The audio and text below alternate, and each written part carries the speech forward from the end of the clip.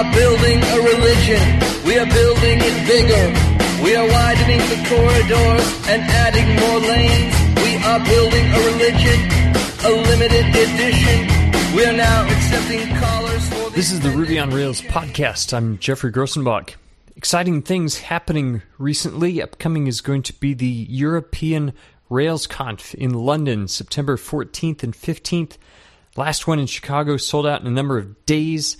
So you can go to europe.railsconf.org and find out all the details on this one.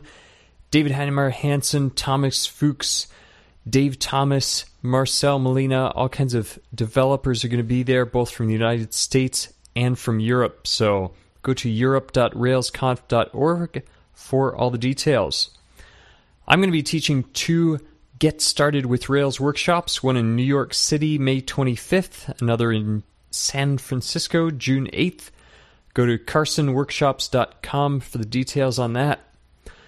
Also very excited to announce that transcripts of this show will soon be available. If you have friends who are deaf, hard of hearing, or just prefer to read the show written out, it's going to be available about 1 day after it airs normally. And there's a second RSS feed that will be updated when the transcript is available. Michael Dornbos of imapenguin.com is funding this. They do custom Rails development, so go check them out, imapenguin.com. Also, a few books coming out soon. Of course, second edition of Agile Web Development with Rails is going to be published. You can get the PDF right now. They're going to be updating it, and the paper version will be published in a few months. Also, Rails Recipes by Chad Fowler. I'm very excited to see that come out. Been reading the PDF of that recently. Another one, Ruby Cookbook by Lucas Carlson, is going to be amazing. Last time I looked at that thing, it was over 600 pages. That is in the final stages of publishing right now, so be looking for that.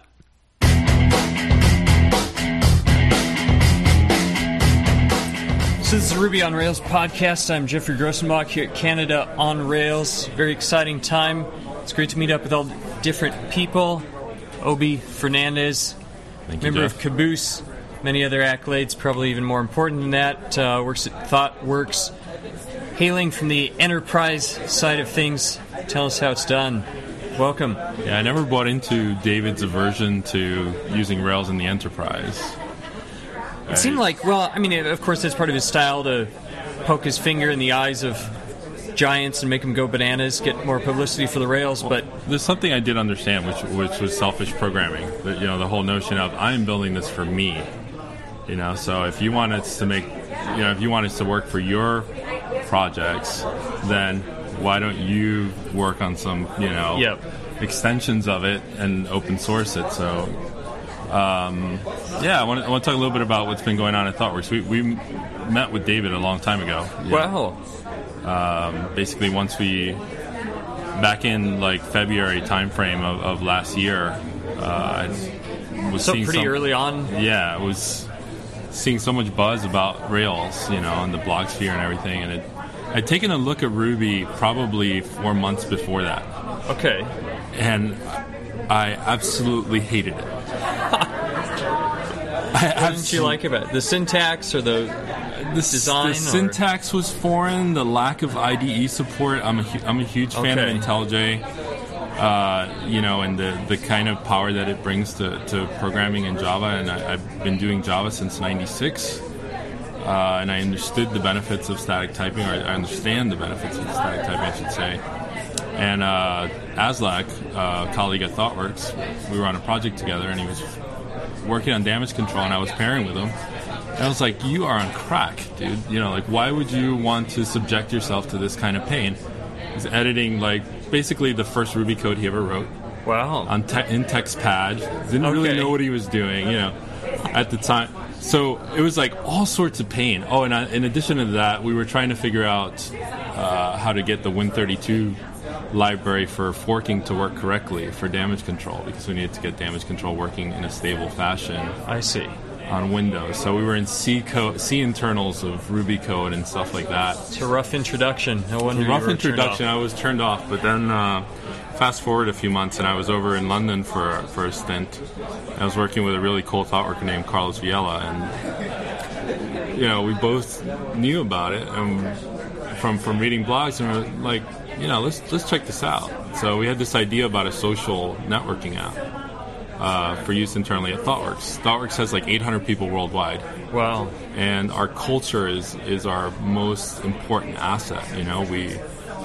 We emphasize the fact that we hire great people and they work closely together and all this cool, supportive open source and everything. So we're like, well, let's make a social networking app, for people to find each other by interests and, be able to say who their friends are and, kind of a typical Web 2.0 kind of thing. And Rails seemed the natural choice. And that seems like one of the benefits of working in a big company with a lot of smart people, meeting other smart people, benefiting from them in the areas that you need to learn, and absolutely. Teaming up on a project. Absolutely. Even. So, we started going into the office every night after the client work, and we picked up Rails, and both of us knew Java really well, and took to Ruby really fast. And that never went anywhere because unfunded internal projects, and ADD programmers don't match. Move on to the next thing. Yeah, exactly. So the next thing happened probably a few months later. I started hyping it up on my blog. Started rankling some Java people because my blog was on JRoller, which is a Java community. And started pissing off a lot of people at ThoughtWorks that, don't like hype. Okay. Hype is considered distasteful. It's kind of like you turn the nose up at it for good reasons. Sometimes hype isn't real. But, I was around in 1996 when I saw the transition from C++ to Java. There was a little hype associated with that. There was a lot of hype associated with that, and a lot of it was fueled by vendor money, by Sun spending millions of dollars to hype it. And I'm going, okay, well, here's something that's, one, the real deal, has real, benefits over the status quo. And it's not being driven by millions of dollars of vendor money. This is being driven by passionate, smart people, like when you have figures like James Duncan Davison, coming across. Yeah, when you realize that something's a real deal like that, you want to, at least me, I wanted to hype it. I wanted to get other people to use it. I wanted them to see that it wasn't just like Python and, Zope, and that there were real benefits to this community. And that's what technology is about, seeing things coming up, catching things on the front end, not being the last one to the party, but saying, hey, this is meaningful, this is up and coming. Yeah, absolutely. That's what it's about nowadays. The reason that, the pace of change in the technology world has picked up so much is because, hey, what qualifies you to do a podcast? What qualifies me to speak with authority on a blog? As people have pointed out on my blog, like, who the hell do you think you are? But the point is, I have enough experience and I have enough intelligence to know something good when I see it. So I'm going to talk about it on my blog. That's what free speech is about. So, So Martin Fowler's ideas, Martin Fowler's chief scientist or senior visionary of ThoughtWorks, definitely his ideas influenced the design of Rails. David read a lot of his books. And he was at RubyConf last fall and a fan of Ruby. Was there an endorsement of Ruby that came down from the top, or was it more of a grassroots thing of, hey, let's use this on different projects and we have the authority to do it? I think there was an implicit endorsement that it was okay to hype Ruby and to go for it. Not that ThoughtWorks is a really flat organization, and there isn't a lot of control from the top. So a lot of power for people to make the right decisions. Yeah, absolutely. I couldn't tell you specifically who my boss, quote unquote, is. We have one central character. ThoughtWorks is essentially a cult of personality around our founder and primary owner, Roy Singham, who is a fantastic personality. He loves technology, and he loves the idea of ThoughtWorks being world leaders, and he loves the idea of ThoughtWorks maintaining, top quality. And for all of us to be divas, he's fine with that. He's fine with having the high maintenance portion of the IT community in his employ. So essentially, he jumped on the Ruby bandwagon right away because as soon as some of us started telling me, "Look, Roy, this is good," became Roy's new shiny toy. to play with. So back around that time when I got back to the States, I set up a meeting with DHH, and a couple of our senior technology people and Roy and I got together in Chicago, and we talked about, hey, how can we support Rails? And, it was kind of a just meet and greet and exploratory kind of way. But I think what really moved us was that we asked David what he was trying to accomplish, and he said, I want to change the world.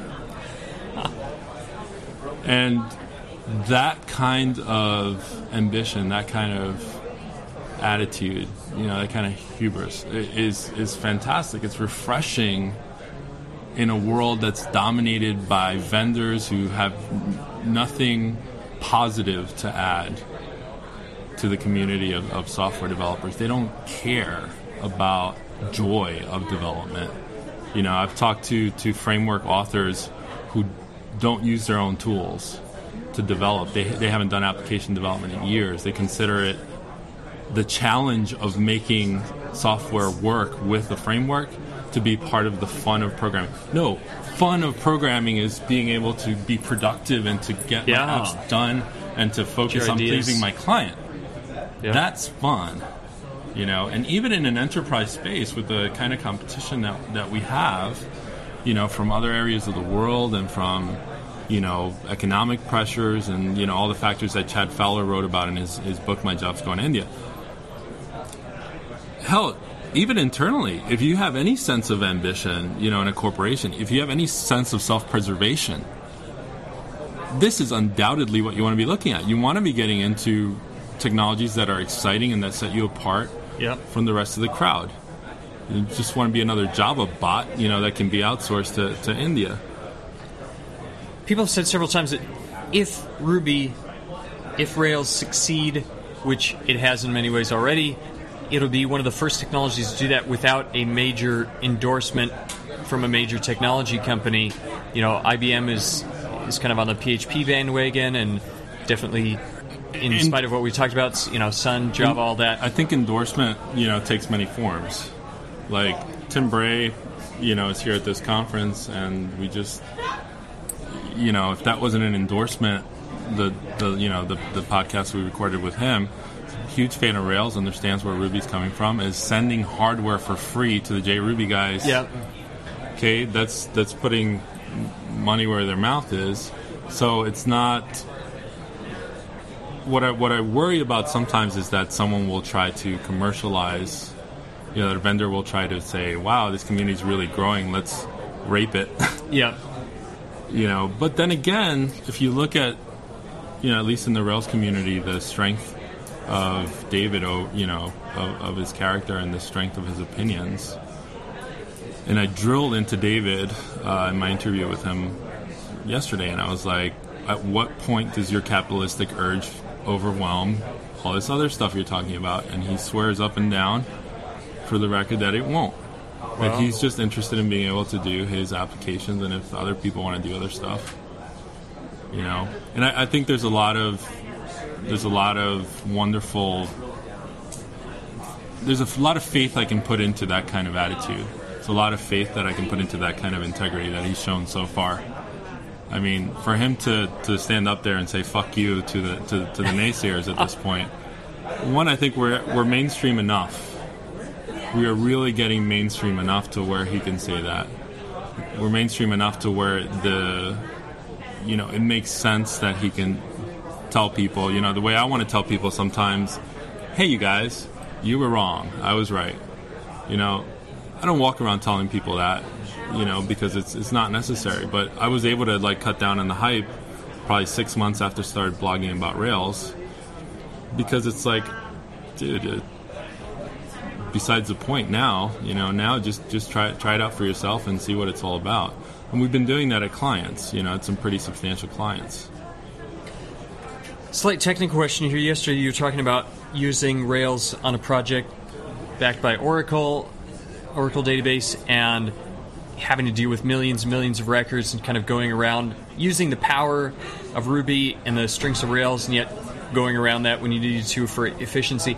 Is that a sign that Rails needs to grow, to be more powerful for huge amounts of data like that? No, or is that a absolutely not. situation that can just sustain and there are still ways around it? Absolutely not. When we say that Rails is not a silver bullet, we mean it. Okay? And in this particular case, I would have to say there are plenty of people that criticize Active Record. Say, Active Record is a suck-ass object relational mapper. There's so many better things out there. Why would you subject yourself to using that? Like, no. Active Record is great for what it's intended for. So realizing its limits. Yeah, understanding its limits. In this case, it's a banking application, and we have to go through millions and millions of accounts over and over again. Loading those things, over the wire from the database and instantiating Ruby objects, and what we would have to do to use Active Record for that, it's not going to happen. Doesn't matter how good hardware you would possibly have. It's going to take days to load millions and millions of records into Active Record in Ruby right now. People do it in Java. It sucks in Java too. Okay? But Java is fast enough from a raw performance standpoint that sometimes you can get away with it. So it's more a shortcoming of the idea of object relational mapping. It doesn't apply in every single situation. For those kind of applications where you have millions and millions of rows to run through, if you're trying to do OR mapping, it's the wrong tool for the job. And there's no benefit while it's churning through all those. The right tool for the job is SQL. Surprise, surprise. Oracle and relational databases in general are highly, highly optimized to do this sort of stuff. So what we did was we took a 1, 2, 3 step process approach to this project. First of all, we had to establish, okay, you have a certain business process that you want to replace. That business process is currently expressed in Oracle PL SQL. We think we can give you a better way to express it in Ruby. I said, all right, we'll do that. So myself and a team of 3 to 4 other guys, we've been working, and we just did our first release. It was a successful release that consisted of a DSL. DSL is a domain-specific language, just like Rails overall is a domain-specific language for expressing web apps. We sat down with their financial analyst, that's the end user of this system, and we talked over the business process. And we took the language that he was using and applied it to the API. I wrote out Ruby code in as close... It looked like he's... Wow. Yeah, it looked exactly like the English that he was expressing. And you had to define some variables that would go into compensation rules and so on and so forth for this business process. Now, normally, your typical consultant or IT firm, would go in there, and I think some of our early approaches where you get a rules engine, you do rules engines programming. Even taking it down from that, a normal sort of approach that we would take, because we're all OO programmers, so we sit down and we do some object and analysis and design around this domain. Completely scrapped that approach. What I did was I sat down and I modeled the business process in Ruby code. That gave me a script that didn't execute. Okay, it was broken, but the syntax was correct. We used that as a live specification. We basically said, all right, well, we just got to make this work. So we started going out. Well, the first line says define something as something else, basically a compensation variable that we're going to use in the SQL query. Okay, so let's implement that. End result, we have a DSL script that generates a huge amount of SQL code, and that SQL code is sent over to the database where it can execute over millions of rows in process, generate all the results that it has to do, and then we can report on those results afterwards. And yet you can still maintain it in Ruby. You can still maintain language, it in Ruby, relevant to there. Yeah, that DSL script, we store it as in a text column of an Active Record class. We do access state machine on it to do the workflow, because those kind of scripts have to be conceived by marketing, approved by finance, approved by QA, verified, deployed, staged to production. So a few lines of access state machine, which, by the way, I got to plug. It's like the best freaking plugin ever. I saw that. Is that Scott Barron came up with that a couple months ago, or was that some... Might have been Scott Barron. It's just amazing what you can get away with in the Ruby community. Okay, he threw some code out there, has not done any subsequent releases, to my knowledge. Basically put the barest of the bare bone examples and documentation And the thing itself is very, very little code, right? And it is so incredibly useful, like you wouldn't believe. Okay, we've been using it pretty much on everything because one of the most common constructs that we run across are state machines. In enterprisey business kind of applications, pretty much everything goes through some sort of workflow, which implies a state machine. This goes from this state to the other.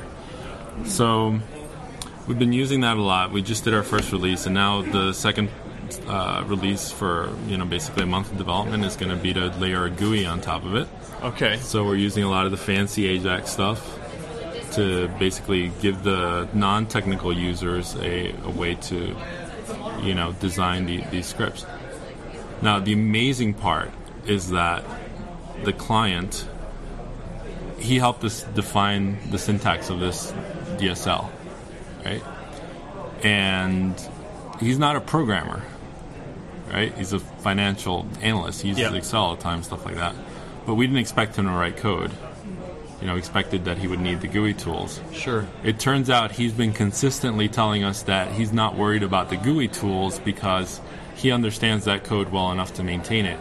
And he understands cut and paste programming. Okay, so if I have, situation X and I got, the next version of that script for client Y that I want to write it for, and it's almost like X, well, then I just copy that script over and I tweak the little parameters, and it works. Wow. You can't do that sort of thing in Java. A light bulb went off on his head that said, Eureka, I don't have to maintain requirements documents, that map from a contract. It's right there in the code. It's in code, yeah. So we're just giving him a system to maintain that.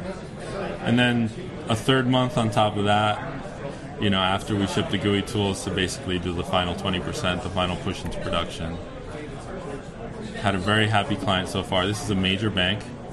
This is a major project, talking serious amounts of money.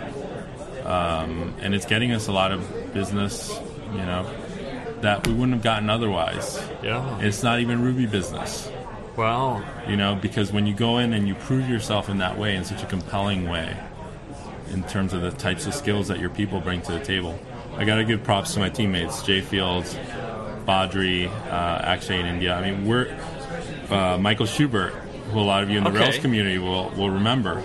So I referred him to ThoughtWorks. We sent him off to India for a while, and he's come on board in the last 2 weeks to help out with this release because he's a sysadmin galore. I mean, he's got such good Unix skills, Okay. So basically, assemble this small team. We can work miracles, And Jay and Badri, and to a certain degree Akshay, had no Ruby background.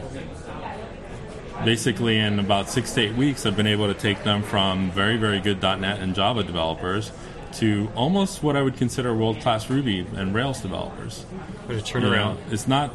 There's nothing so special about Ruby and Rails that a good Java or a good .NET developer can't understand and pick up very quickly. Yep, the ideas. So, talking to lots of different clients about the benefits of this, we're starting to see a lot of incoming business from people that see the the blog posts and they hear the buzz and they're really looking for something different than what they're used to dealing with. These Java projects that go on and on and on, they wanted something different, and Rails gives them, the opportunity to taste productivity again. So, lots of good things going on. I also want to talk a little bit about the reason I've been stuck in that room interviewing people for most of the conference. Yeah, doing some video interviews and talking to all the speakers. Yeah, definitely. I've been having a great time just talking to most of the speakers, asking them what their talk's about, and we're shooting video footage for a site called infoq.com. All right, and that's going to touch a couple different technologies, including Ruby. Yeah, absolutely. There's, for people listening that are into Java, or were into Java at some point, they'll recognize the name theserverside.com. Yep. Easily around 2003 timeframe, one of the most popular Java sites out there, 500,000 visitors a month. Okay, talking serious recognition, serious traffic. Floyd Marinescu, the founder of the server side, he sold it a year ago. Okay, and he is working on this new site, which is going to go live sometime in early May. It's called InfoQ, and basically what we're going to do is give equal billing to Java, .NET, Ruby, SOA, and Agile. Those are the Qs of the site. There's going to be daily news content, a lineup of feature articles, discussion, video interviews, and we're even commissioning small books to be written. Right. So I'm the Ruby editor. Floyd has tapped me, because of my connections into the community, and basically to give editorial direction to the news articles that get posted and the feature articles, and do the interviews and stuff like that. So definitely, any of you listening, if you want to work on articles, if you want to help out, by sending news or working on the books, we're doing the whole self-publishing model to some degree. Awesome. Are they going to be rather Floyd is PDFs online or print on demand or combination? I don't know that much about that side of the business. That's basically his deal. I'm in a publishing relationship with Addison Wesley. I'm the series editor for a new line of Ruby books coming out. And Addison Wesley is a hardcore, serious credibility. Definitely, yeah. They published the very first Pragmatic Programmer book. The first Pragmatic Programmer. They've published most of the Agile books, the Gang of Four book. So they have a long tradition of, publishing some of the Bibles of the IT industry. And, we looked at what was possible to do around Ruby, and we said, it would help out if, in addition to Prag Dave makes great books, but if in addition to Pragmatic, there was a line of serious technical reference books that, really help the guy who's doing Ruby and Rails development day to day. I mean, you do Rails development almost every day, right? Oh, yeah. Definitely. So, and you do basically spend half your time on api.rubyonrails.com? Oh, yeah, a lot of time, and there's new one, railshelp.com is searchable. Yeah. But I mean, spend a lot of time on there, definitely. We all do that, right? But there's nothing like having a book, exactly, that you can bookmark and write in the margins and dog ear. And if you look at my programming Ruby book, my pickaxe book, I mean, it is yellowed from all the usage, and it's been that valuable to me. And I feel like I've been held back over time from being more productive in Rails because I got to flip over to, and basically Google everything, that I get stuck on. I don't have an easy index to look at. So, and a publisher like InfoQ or Addison Wesley who can do frequent, smaller books. Yeah. Edge Web Development Rails only 9 months old or something, and already a lot of the stuff that I do daily in Rails isn't even in there because it's been developed since then. It's a fast-moving target. That's absolutely right. So, the book and the series is not coming out terribly soon. I mean, it's coming out towards the later part of the year. My book that various other ThoughtWorkers are helping with is a professional Ruby on Rails developer's guide. Awesome. It's going to have information like I was just talking about, like how do you take Rails into the enterprise, how do you take it to your day-to-day work, how do you find opportunities like we have at Fortune 500 clients, how do you introduce TDD and kind of agile concepts that are in Rails to people. Yep. And an API reference with a lot of the practical, intelligence that we've gained, knowledge that we've gained over, a year of doing Rails development. Basically provide context in addition to what's provided by the API docs with samples and things like that. So development of that book is well underway. We have quite a bit of it written and basically just going through the motions. We have a second book on Capistrano that Jameis Buck is writing along with Aaron Husledge and various others in the community. Great. If you are using Capistrano in cool ways, if you're listening to this and you're using Capistrano in cool ways, definitely contact me, send me recipes for Capistrano. Talk to me and Jameis because if we include your recipe in the book, we're going to send you a free signed copy of the book and give you credit, and it's a good way to get your name out there. Yep. Associated with the recipes. And we're talking to Stefan Kays. We're probably going to sign him Rails Express next week. optimization. Yeah. He wrote a great proposal for us, and we've been working on an outline for his book. It's going to talk all about Rails, scaling Rails apps and all the performance. I'm definitely going to buy that one. He's always got solid blog posts about the nitty gritty. Yeah, of Stefan's Rails. awesome. Makes a I mean, huge he's difference. got the type of personality and knowledge to really, really dive deep into the nitty gritty of that stuff. So all in all, a lot of exciting stuff going on, a lot of balls to juggle. But it's a incredibly exciting time, as I'm sure you'll agree with me. Quite. Well, it looks like they're starting up the next sessions. But yeah, let's go in and good. catch Thanks the next for taking session. a little. Thank you, Jeff. All right, take care. This has been the Ruby on Rails podcast. Intro music by Cake. Closing music by Why the Lucky Stiff and His Thirsty Cups. Equipment donated by Samson Audio. Chunky bacon, chunky bacon, chunky bacon.